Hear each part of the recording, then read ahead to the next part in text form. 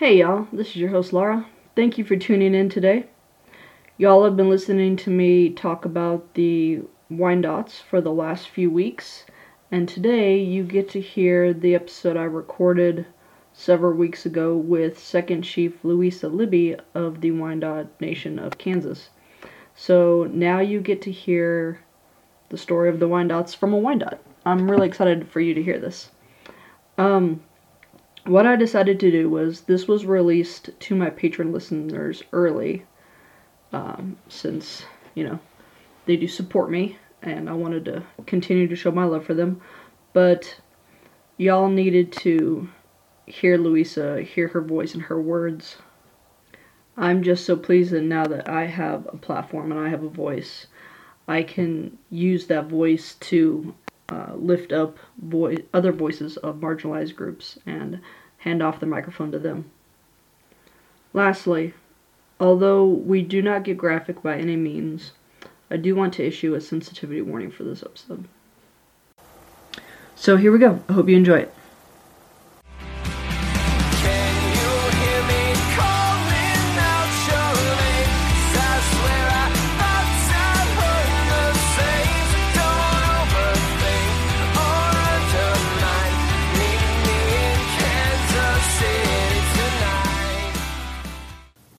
Good morning, and welcome to Homegrown KC, a podcast dedicated to exploring Kansas City's fascinating history and sharing stories from its rich past. Joining me for a very special episode today is Second Chief Louisa Libby of the Wyandot Nation of Kansas. Welcome. Maine. So, tell us about yourself. Who are you? What's your story?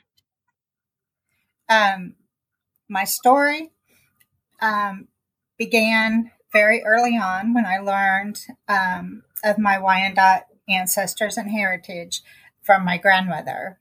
And she taught me about being Wyandot and bits and pieces that, put together through time between my grandmother and my mother. And I knew that we came from Ohio to Kansas, and she just, described my grandmother. Her mother actually was raised by Margaret Clark, who was my third great grandmother that came from Ohio. So there was a lot of deep connection and family connections. So as I grew, I knew that. And then as an adult, I began getting more involved with the nation and participating in wherever I could. Of course, you start out just serving the people, presentations, helping out at festivals, those type of things. I'm sorry, you said helping out where? At festivals. We would go to festivals. We would participate in different local fairs, committees, those type of things. Give talks about who we are. Okay. That came more into when I serving as you get into adulthood. Okay. And you grew up in Kansas City, yes? Yes, I grew up in Kansas City, Missouri on the south end. Okay. And so I'm really curious about, how did you become chief? What is that process like? Well, there's not a formal process, but to become a chief is a great honor, and it is one that's not taken lightly. And chief is not like a formal hierarchy. We do not have that in our nation. To become chief, you really need to have an extensive background and knowledge of who we are as a nation and where we have come from and how we participate still in society today. It's a way that you serve your people. It's a position that you serve your people and represent your people. So, like I said, I was very active, um, in adulthood and learning and experiencing and being mentored and all that. So, um, it was it's something that you're elected by your people. You do not like run for office, anything like that. So 2 years ago, I was asked to serve as second chief, and that was a great honor, and I've accepted that. Um, so I will continue to, even if I wasn't chief, I would continue to serve my people. Well, congratulations. Yeah, that sounds like a great honor. Thank you. So, is it a lifelong position, or do you guys like serve in terms? We choose to serve, and our Constitution is you serve for 2 years, and then there's another election, and a lot of times you're reelected. Um, so I will determine and let that up to the people if they would like me to serve again. Our last chief served 25 years. So there's no cap then. Pardon me? There's no limit then. Like American president can only serve 2 terms. No, there's no limit. Ooh, excuse me. So you're second chief. Obviously, that means there's a first chief. Are there other chiefs as well? No, not per our Constitution. There's a principal chief. Her name is Judy Manthe. Myself, second chief, and then who makes up our executive council are the 2 chiefs. There's a chairman, there's a treasurer. So 2 chiefs, a treasurer, like the business director, and then secretary. And the 5 of us make up the executive council. But actually, the tribal council is the entire members of the tribe. Oh, really? We are okay. We are unique in that we are an all-female council, and you don't see that often in this day and age. But it's not. It's something that just happens to be because of those that have are out there participating in the communities and sharing and educating culture. It's just right now. It just happens to be that we're all women. Previous councils have had, we've had men. Our when Jan English was serving all the years, Jim Gilliford, he was second chief. So we have had a mix. It's just that at this time, it just happens to be that we're all women. Now, we were a matriarchal society, meaning that basically the women were in charge of the tribe, in charge of basically all aspects of running the villages, if you'd say. We didn't live in teepees. We lived in longhouses, and longhouses were like a long structure that was made of bark and willow. They had that was all intact, and inside you had different cots or bunks where people stayed. You'd have like fires that you kept warm or cooked and then there would be openings above for the smoke. but everything that happened was in, quote, the longhouse. And a longhouse could be as big as a football field if you wanted. And with inside a palisade with the fencing around could be, 50, 70 longhouses within that community.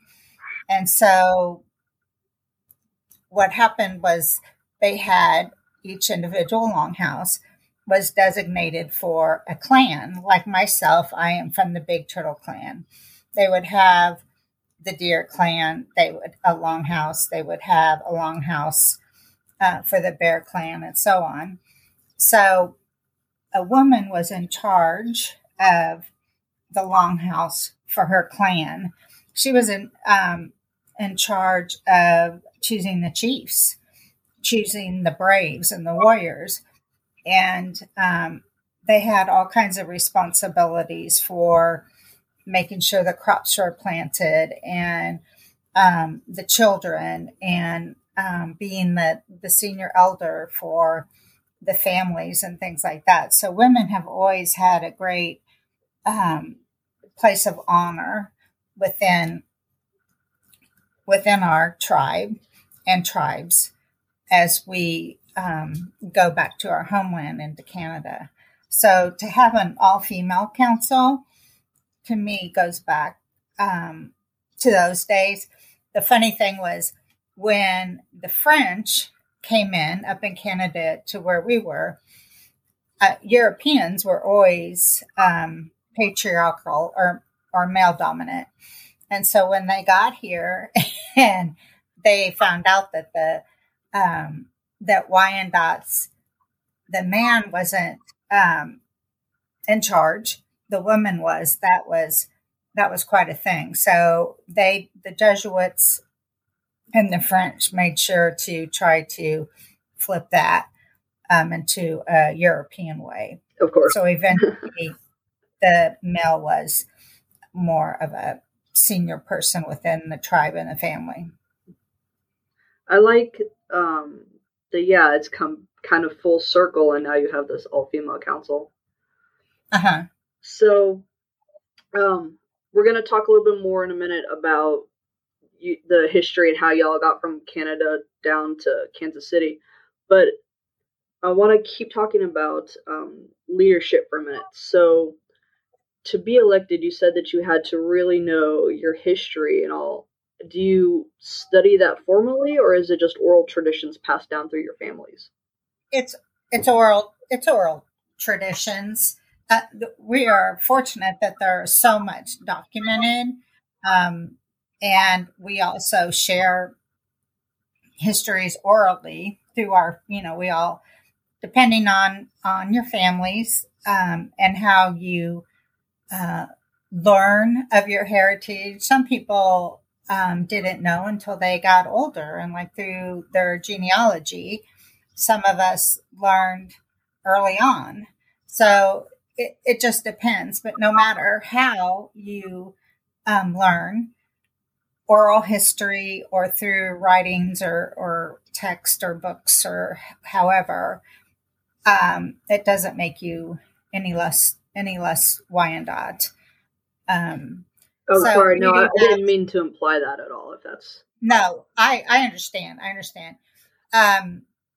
There is a lot of oral traditions that are passed down.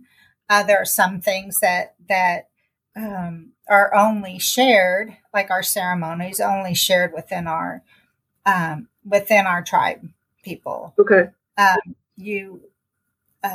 that's common, ceremonies and things like that. That's common. That is just kind of a private, but it's passed down.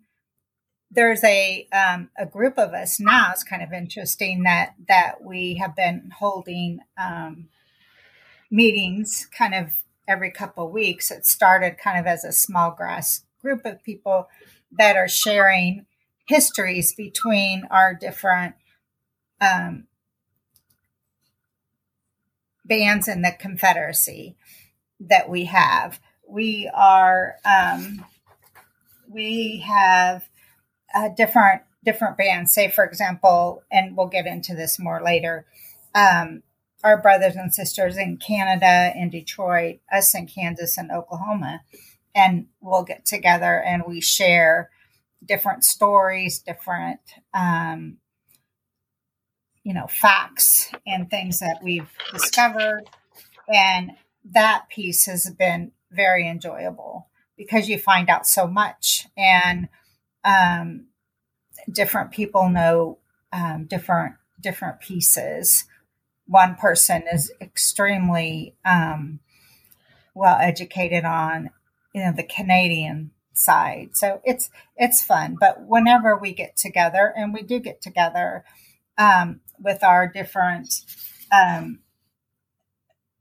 brothers and sisters and our different states or in Canada, we've come together, and we're still together, say after 350 going on 400 years, we're still together. No matter how separated we are, we still always have had communications with one another. And so in 1999, we got together in Canada, and the chiefs of all four nations, the Wendat people that were in Canada, the Wyandot of Anderton Nation, which is up by Detroit, ourselves, the Wyandot Nation of Kansas, and then the Wyandot Nation, also known as the Wyandot Nation of Oklahoma. We all got together and reaffirmed each of our nations are still as one in the Confederacy, even though we're apart geographically. We still have the roots of each of our nations, and we may be growing in different directions, but we are strong as a whole. That's fantastic. So I hope that I didn't go off the trail here. No. I love it. I have been wondering this though. So you're using terms Confederacy, band, nation, tribe. Like, are these all interchangeable? I've been wondering, is like especially nation and tribe, are those interchangeable? And then like clan is a subset? How does that work? A nation, Confederacy is our four nations. Like I said, the Canada, Detroit area, Kansas, and Oklahoma. Each of us are individual nations. But as we came down from Canada into the States, say we were settled in Detroit, say in the 1700s, well, eventually people moved on. There was a portion of people that moved on from the Detroit or Anderton area down into upper Ohio. And our reservation in Ohio was huge. I mean, it was like over half of what you would think Ohio is today. And then from Ohio, before the Europeans came. Right.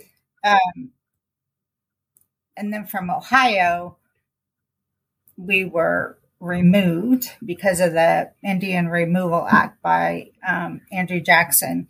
And we were moved to Kansas. And then a large portion stayed in Kansas. And there was a portion that went ahead and went on down to Oklahoma. So we were all one people, though we started to kind of move down to different areas. There's a interesting tradition, and it goes way back, that when you settled in an area, you always had a sister city, a distance apart.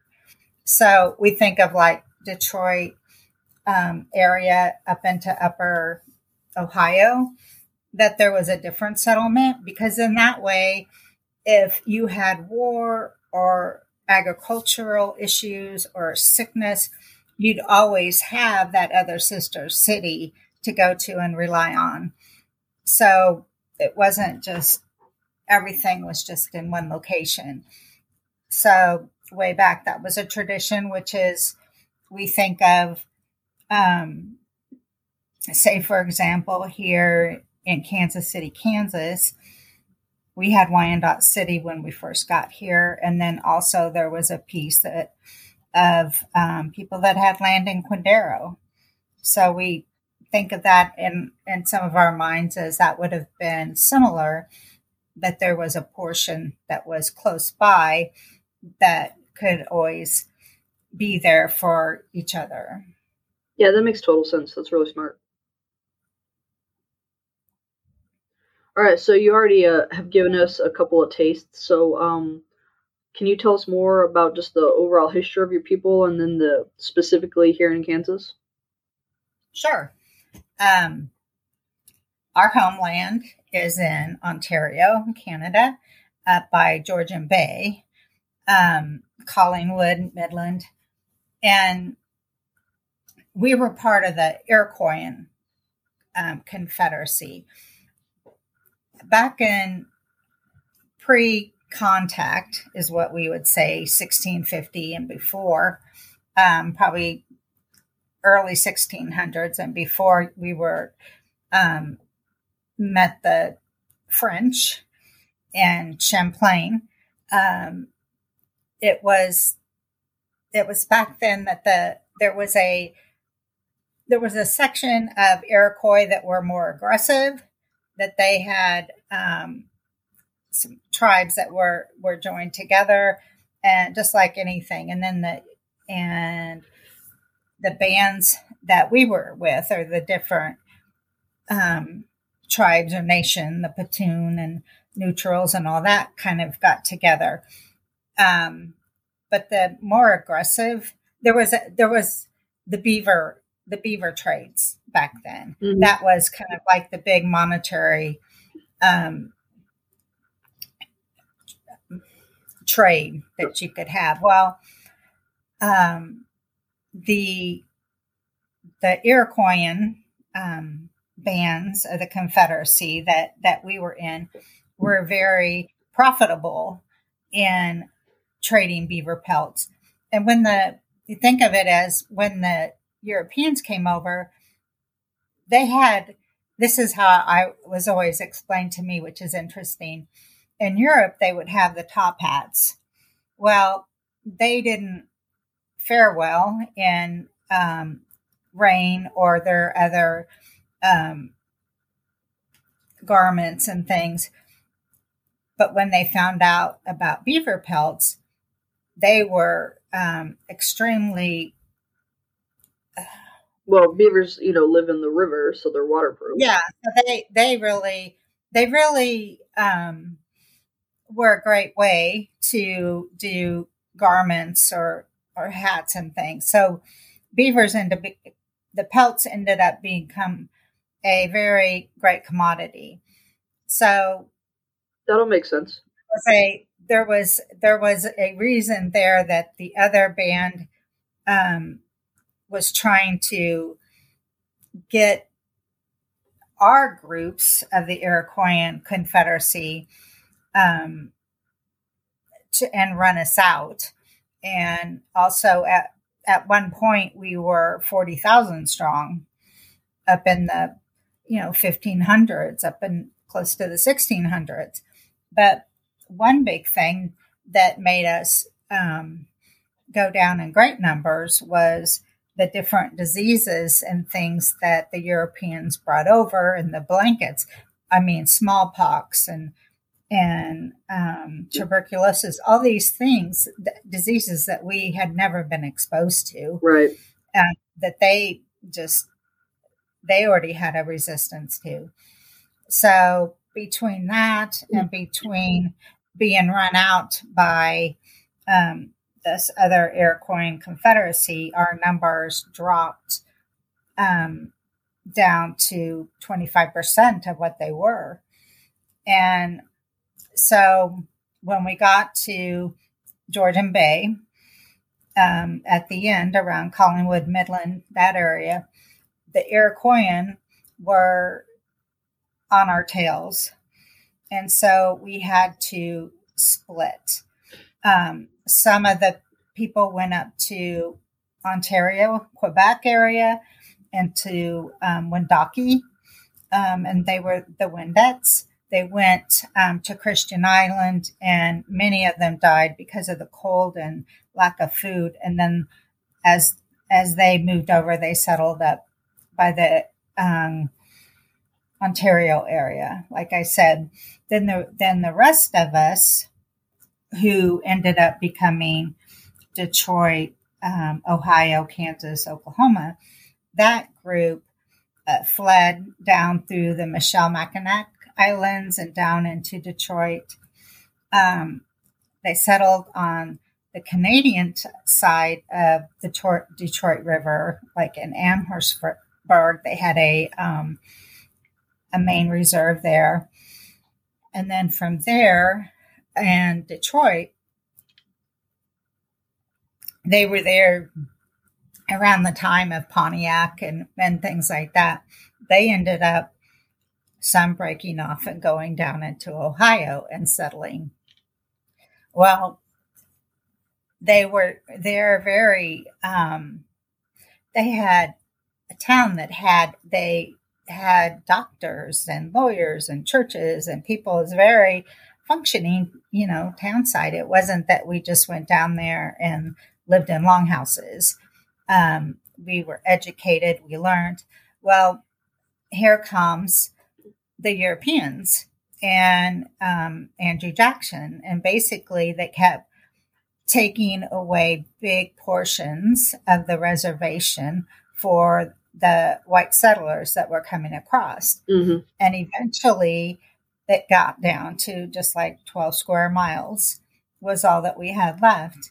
And then the Andrew Jackson Indian Removal Act that said all tribes needed to move west of the Mississippi to make room for all the white settlers that were coming in. They ended up being forced out, and they were the last tribe to leave Ohio. So in July of 1843, they got together. They had a Methodist mission up there on the land they were very close. So they had their last sermon the night before they left, that basically the biggest thing that was heavy on their hearts, they didn't want to leave because they didn't want to leave their dead. They didn't want to leave their who was going to take care of their graves, and just a reverence. It's a real connection, and you'll see that later on when we get to Kansas City, Kansas, and the cemetery was the first thing that we made sure we had so we could bury our dead. So in 1843, we left Upper Sandusky, Ohio, and came down through wagons or by foot or whatever. We came down through to get to Cincinnati, and where we boarded two steamships. Those were one of them, the captain, before we got on, had his help strip everything, furnishings, carpets, anything, because they thought we were savages and didn't want us to destroy anything. And then they put everyone into one area. So it was pretty compact because we had 664 people that were coming from Ohio to be forced down. Another interesting thing, as it is now, alcohol was a big deal and destroyed a lot of families and a lot of tribes. That was another thing that was brought over with the Europeans, and we all know about the addictions of alcohol. Yeah. So one of the big things among Native people is you didn't want your people to have access to that because it really changed people. So on the way between Upper Sandusky down to boarding the steamships, people all along the way, the white men and stuff kept tempting people to drink.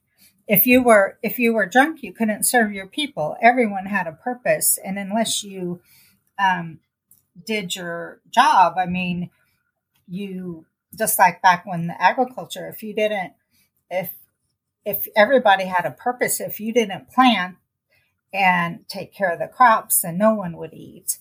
And so those type of things. So on the way as we traveled from Upper Sandusky to Cincinnati, there were people all along the way that were trying to tempt and get people to tempted so that we wouldn't be successful in our travels and our journey, which I always thought was kind of interesting. And if they did end up getting drunk on the way down, then they were kind of cast out or punished, is what I've kind of heard. I've not read it, but I've always found that quite interesting, especially because it still happens today. Another thing was that along the way, they'd go through different towns and people would line up because they wanted to see the Indians. And they thought, here we are in loincloth and leather, and they were expecting the traditional picture that they've always had in their mind. Mm-hmm.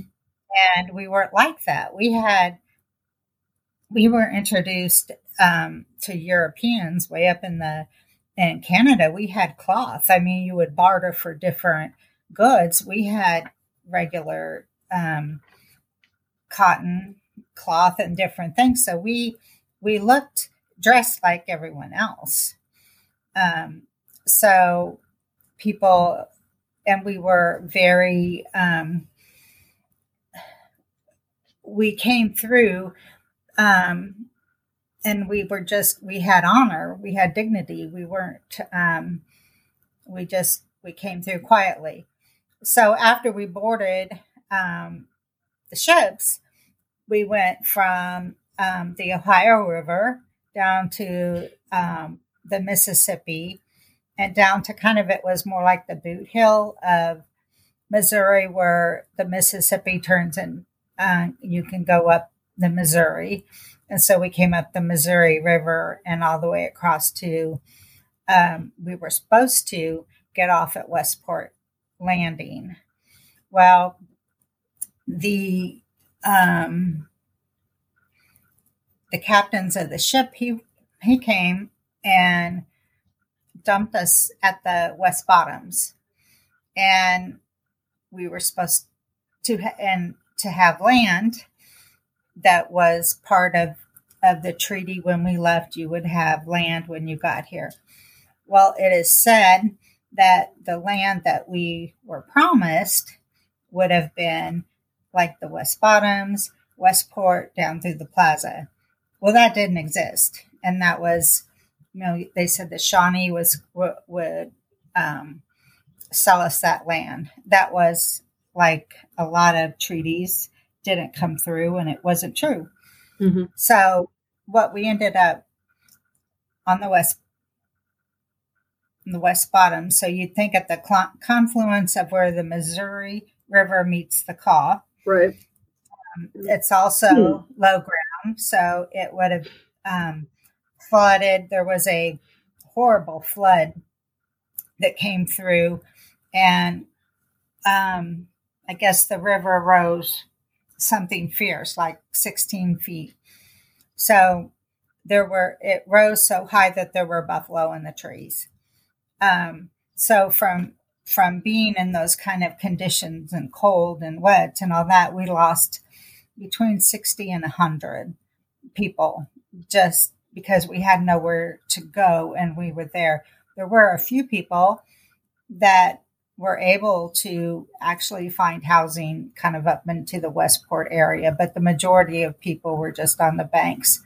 So what we needed to do to secure land, the Delaware were on the Kansas side of the river, and they actually agreed to sell us land.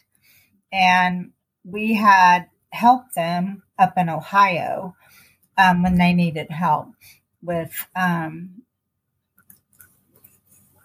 getting some land up there. So they sold us. It was around, I always thought, 148,000 acres. And then they also gave us 3 additional parcels as a thank you for helping them out in Ohio. So that was secured, say, in like December of 43 up until early spring. Okay. All of those transactions took place. So once we were able to do that, we went across, and at the highest point of the land was always to be the cemetery, because in that way floods or anything wouldn't touch it. So that was the first thing that we did when we went across, was to build the cemetery so we could bury our dead. And then the first buildings that we built were the church and the schools, because that was very important to us, to be able to worship and to be able to educate. So we went across, and we still had, we made our communities. We set up a town. We did everything like what you would think was a traditional way to live back then. Yeah. So from there, we had, it was 1843 up until 1855, when the government came back and said, okay, we're going to end this treaty and you guys are all become citizens. So, and then we're going to give you each an allotment of land. So again, as it's been throughout history, it's, I always think, kind of a bait and switch. Here's the treaty. Oh, no, we're taking it back and changing it. And through time, tribes have dwindled in numbers, land, you've lost your land. And so that, to me, was no surprise. It's just... Yeah, no, I'm not surprised either. Yeah. So historically, 1855, that kind of happened. They had allotments of land that were broken up in the town, and the town name was Wyandotte City. Later on, it was changed to Kansas City, Kansas. But all the breakup of the land also was a way to eventually start getting the land from people that couldn't afford it. And women couldn't own land. Right. So a man or a husband would come in and marry so that they could get the land. There were all kinds of things that happened like that you could think of. All the allotments and everything would be what we now think of as Kansas City, Kansas. Wyandotte County, excuse me. All of Wyandotte County? Yeah. Okay. That's what was the reservation. There is, at the Kansas City, Kansas Community College, there's a monument there that shows kind of like the line, reservation lines between the Delaware and the Wyandot and kind of honor other tribes that were here in this area, which would have been the Shawnee and the Munsee. Those were the four that would have been traditionally had land at one time in Wyandotte County. I didn't know there was a monument. I'll have to go find that. Yeah, I guess if you go to the Jewel building, it's kind of back behind there. I've never been there. There is, I think, coming up in, I want to say March, there's going to be a ceremony kind of rededicating that. And they're supposed to have dignitaries and then people representing some of the other tribes. The Munsee had an extremely small piece. And I think of it more, I may be kind of off, but more down kind of by the Argentine district or further on that end of Wyandotte County, that one extreme. No, I know that somebody was settled in Argentine before it became the African American neighborhood, but I didn't know who it was. The Munsee ended up going, I want to say back, they went back east. So they didn't stick around. The Shawnee, the Eastern Shawnee, have settled their reservation down in Oklahoma, kind of in the northeast corner, down where the Wyandottes of Oklahoma are. Yeah. And the Delaware, I've met their chief. They have a female chief. And so I don't know if they have where they have their final reservation or not. But they do have a group here still in Kansas. The Delaware do? Mm-hmm. Yes. Did not know that either. They have like I said, they have a female chief. I don't know much more about that. We were able to meet her when we were giving a presentation over at the college. So that was an honor to be able to connect with them. So for history-wise, in the later 55 was the end of the treaty, and they said, "Oh, you're citizens." Well, in the later 1850s, there were some allotments over in what we consider the Quindaro Township now. And what happened was there was a Nancy Quindaro Brown married Abelard Guthrie, and Nancy Quindaro was a Wyandot. She was actually a cousin of mine, if you go back in the lineage. So Abelard wanted to create this town and name it after her and bring in settlers from the east and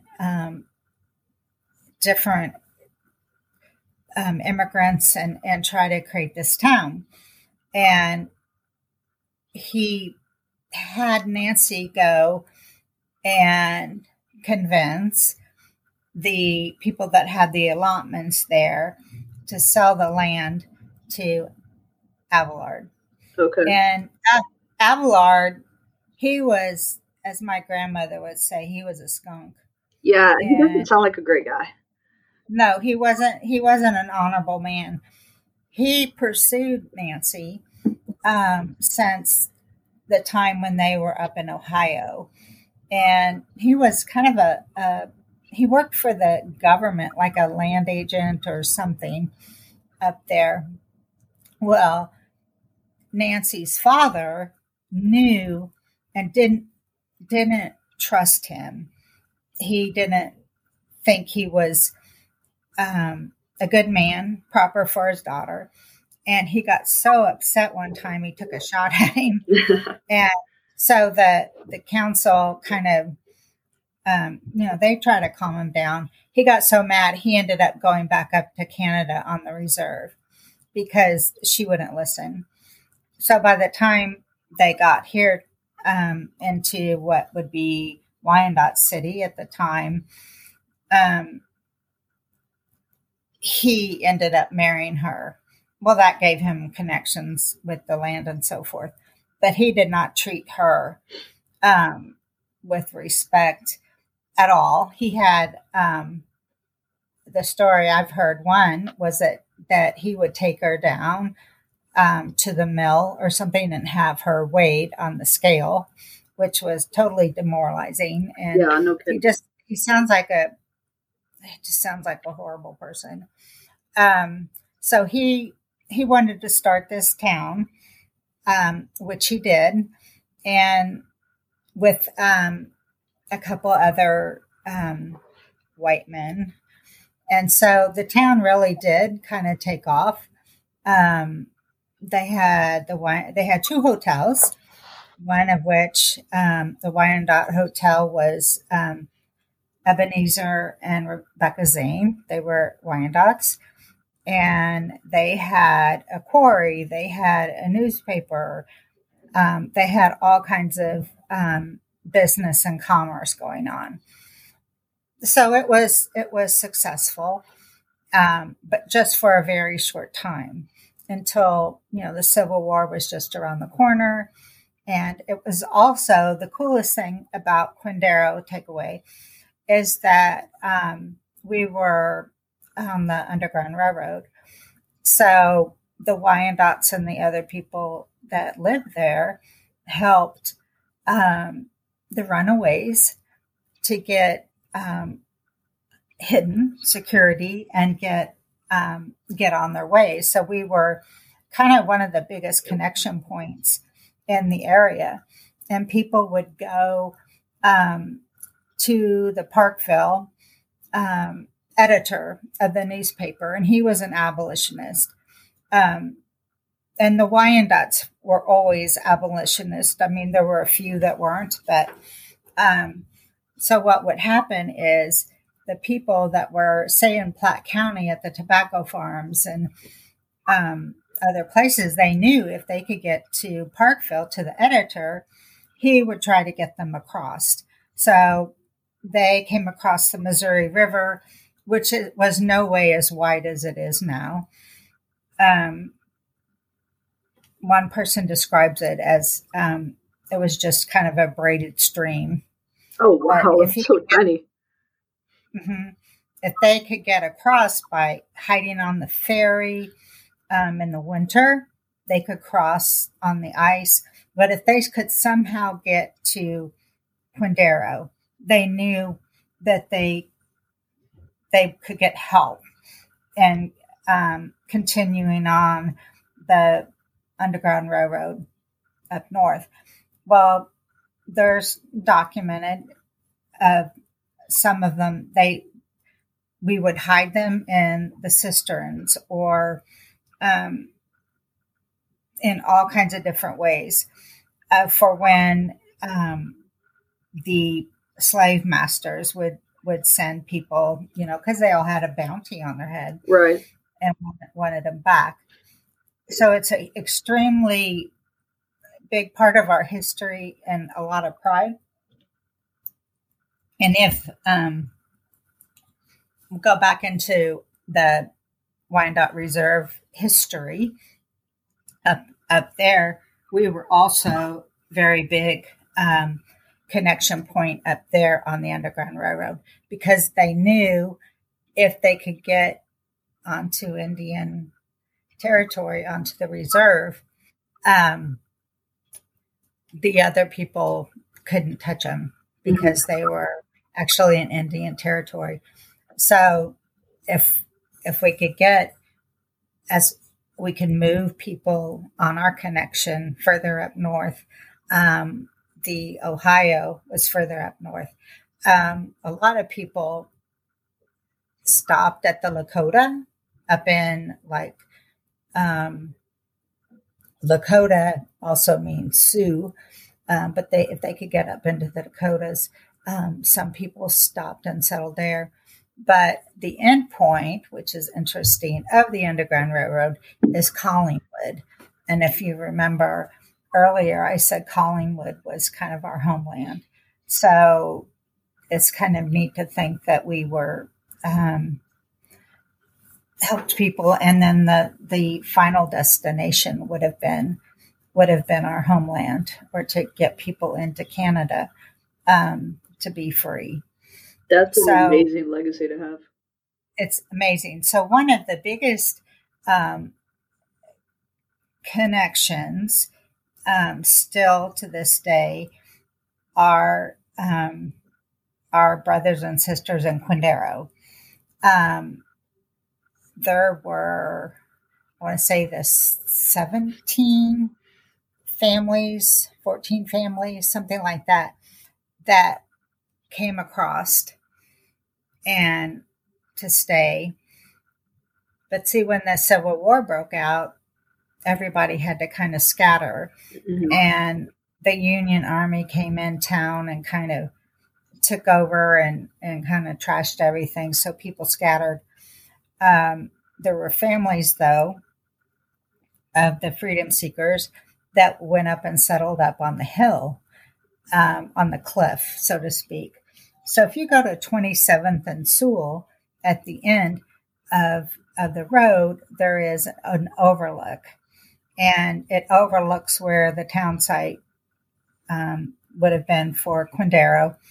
There's still a lot of the foundations that are there, just barely, like the first row, or just a few rows of what the foundations would have been at the time for the town. The town was also the first free port on the Missouri River, which just meant because Kansas at the time was an abolitionist country, then it's like if that would have been the port. That did not last very long. Another thing I think that Abelard was counting on, and a reason why, looking back, that the allotments were made, is because then that way Europeans and other people could get a hold of that land easier. And because they wanted the railroad was going to be coming through. And that was a connection up through the railroad, up through Fort Leavenworth. Well, the railroad came through, but what Abelard wasn't counting on, he thought there would be a stop there, which would make it a lot more valuable area. Well, they didn't. The railroad just went on through. So that was another piece of the puzzle, I think, that was part of the demise. One cool fact, though, the Wyandottes, we help give tours of that area, along with some people in Quindaro, like Anthony Hope, who is the museum curator of the old Concerned Citizens. Is that open now? I thought it was closed. It's closed, okay, for the time being, but we can still give tours. And then Luther Smith, who is in the Vernon building, and he has an Underground Railroad museum that's extremely fascinating and interesting. But we'll go with Anthony up to the overlook, and we'll tell our story. And then Anthony tells the story of Quindaro.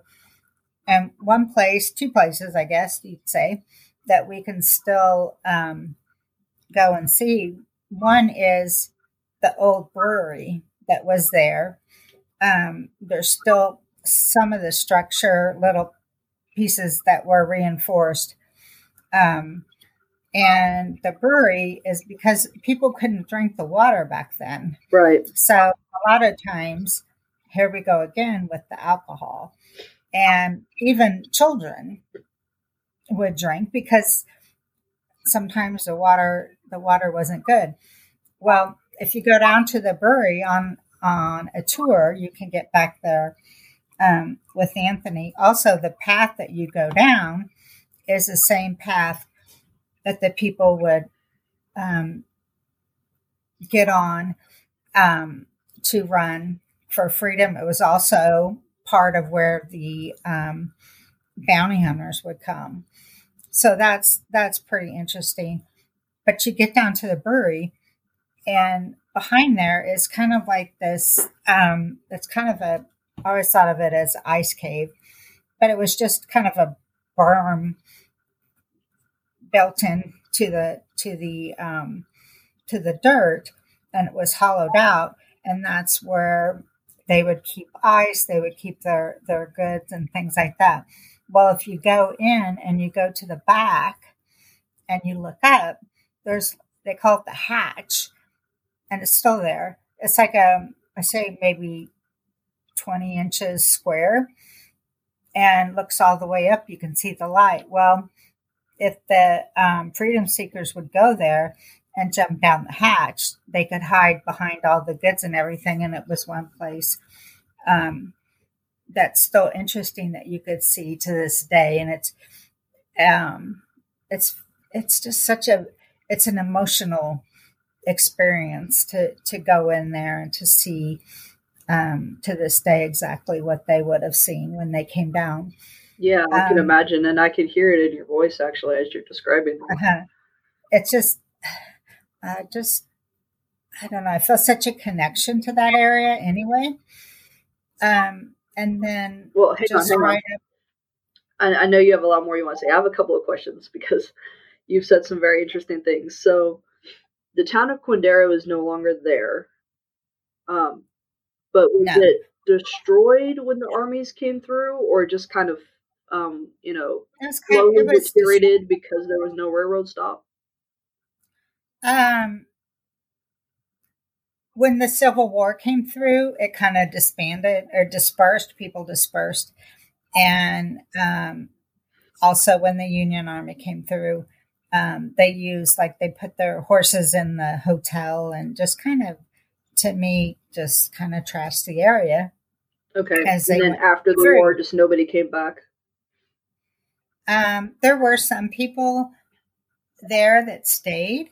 Like I said, there were, I don't know if it was 14, 17 families that stayed, and still to this day, there's, I think maybe 5 families that are still there, the generations. Anthony Hope, who I mentioned, he's 5th generation freed slave, and they're still there. Their family is.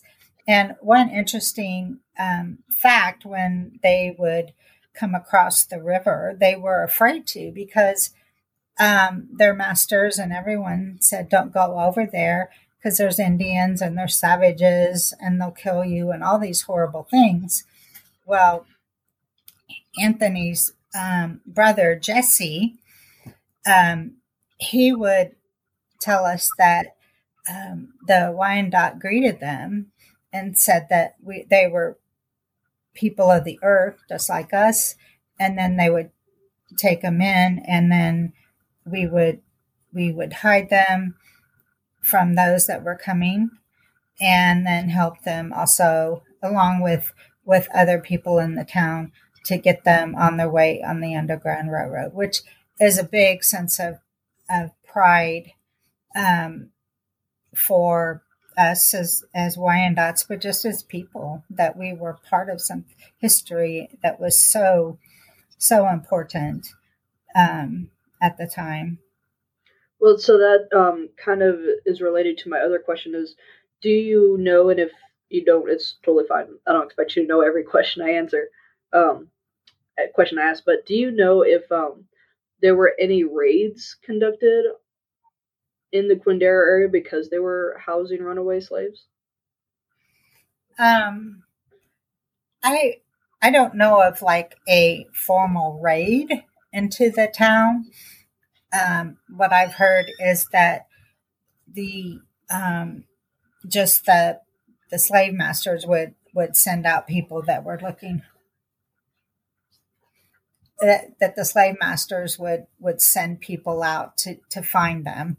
And from the stories and things that we've told, all the people that come through um, seeking freedom, only one person was ever caught, Oh, okay. taken back. So some could go on the railroad up into Lawrence, but a lot of people we could get out and they could go up north through Leavenworth and continue on north. Okay. So right. There were just a couple of things that had stood out to me that I was curious about. Mm-hmm. And that will be the end of today's episode. Thank you so much for tuning in. The second half of this conversation, because it was actually a 2-hour conversation that I had to break up, and this was just about the only viable spot to do so, is immediately available, so I hope you'll check that out. I hope you'll consider becoming a financial supporter of the show if you are able to do so. There are a couple ways to do so. You can subscribe to patreon.com, that's patreon.com/homegrownkc, or redcircle.com/homegrownkc. You can also give one-time donations at Red Circle or at Ko-fi, that's ko-fi.com/homegrownkc. You can give as little or as much as you want. If you become a patron supporter, then you get 3 things. 1, you get an item from the merchandise store valued at $5 or less. You get a shout out on each show, so thank you Bjorn and Joan for your continued support. And you get access to exclusive bonus content, such as this episode. However, as I said at the beginning of this episode, everyone is getting to listen to this. My patron supporters just got to listen to it earlier than everyone else. If you just donate, then you don't get the bonus content and you don't get an item from the merchandise store, but you will get a shout out.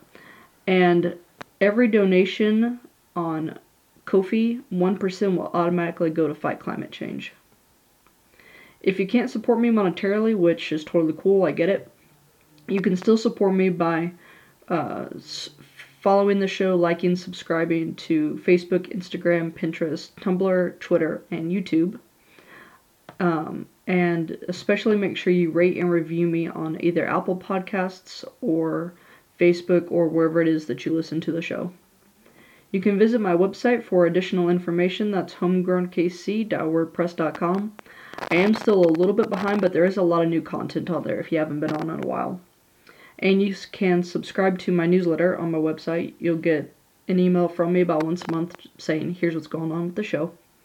If you have any questions, comments, concerns, or episode suggestions, you can email me at homegrownkcpodcast@gmail.com or DM me on any of the social networks. For merchandise, go to Zazzle, that's zazzle.com/store/homegrown_kc_store. Thank you goes out to my talented sister-in-law, Sarah McCombs, for the creation of my logo, to the Dear Misses for the use of their song Kansas City as the intro and outro music of the show, to local libraries which enable me to gather my research, and a special thank you to you, all of you listeners, and to Chief Libby. Cheers, y'all.